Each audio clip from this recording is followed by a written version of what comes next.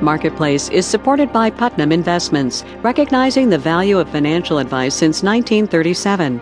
Putnam Investments, a world of investing. Produced in association with the University of Southern California. Take one mild-mannered economist, add $600 billion in new money, stir the pot with near-universal criticism, and what you get is Ben Bernanke, defender of the Fed. Bernanke told the world and Congress today to put up or shut up. From American Public Media, this is Marketplace. Marketplace is supported by Reputation Defender, protecting online privacy by monitoring the web and removing your personal data from websites that sell it. ReputationDefender.com. And by Ally Bank, offering its Raise Your Rate CD as well as online savings account and money market account. Learn more at allybank.com. From the Frank Stanton Studios in Los Angeles, I'm Kai Ryssdal. Good to have you here on this Friday, gang. It is the 19th of November. Ben Bernanke is over in Germany today. There's a big conference of central bankers going on over there. And in a speech this morning, Mr. Bernanke gave about as good as he's been getting. Ever since the Federal Reserve announced its plans to buy up $600 billion in Treasury bonds as a way to keep the economy going, complaints about it have been mounting. Actually, they've gone way past complaints. The German finance minister even called Bernanke's plan, quantitative easing, clueless.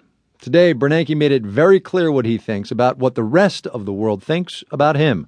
Marketplace's Jennifer Collins reports. Central bankers are usually a pretty measured lot, especially on the world stage. But in his strongest words yet, Fed Chairman Ben Bernanke made it clear today that global recovery won't happen without a strong U.S. economy. And that means fostering growth and tackling unemployment here at home. The United States runs the risk of seeing millions of workers unemployed or underemployed for many years. The Fed has been under fire for a $600 billion bond buying spree. The intent is to stimulate the American economy. Foreign banks have accused the Fed of intentionally trying to drive down the value of the dollar and boost the market for U.S. exports. Morris Davis at the University of Wisconsin says what the world thinks isn't what's most important. The nice thing about having your own currency is you can do what you want with it. Bernanke's speech was delivered in Germany, but it was meant for U.S. ears, too. Bill Cheney is chief economist at John Hancock Financial. Bernanke is clearly talking both to a foreign audience and to a domestic audience.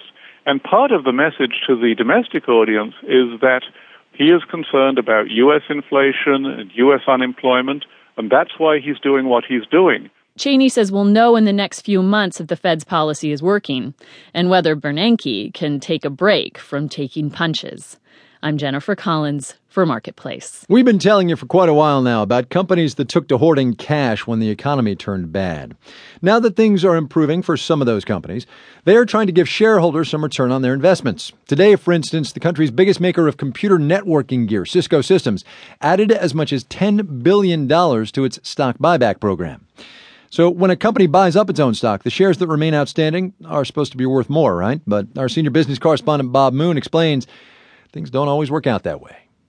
Companies have used stock repurchase plans for decades now to keep share prices from sinking too low. Cisco, for example, has already bought up more than $65 billion worth of its own shares in the past decade, but the stock's value isn't far from where it was then. Critics say buybacks are often unsuccessful in raising share values. At the University of Massachusetts at Lowell, Professor William Lozonik says when they do work, they artificially inflate the price. He says they don't increase a company's true value with new products and business or boost the economy with more jobs. Here we have all these companies obsessed, basically, with keeping their stock prices up and seeing the best thing that they can do with their money is spend billions of dollars on stock. And my view of that is any company that says that they have nothing to better do with their money, the CEO should be fired.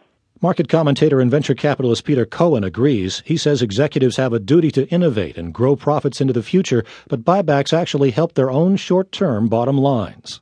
Managers get compensated usually on earnings per share.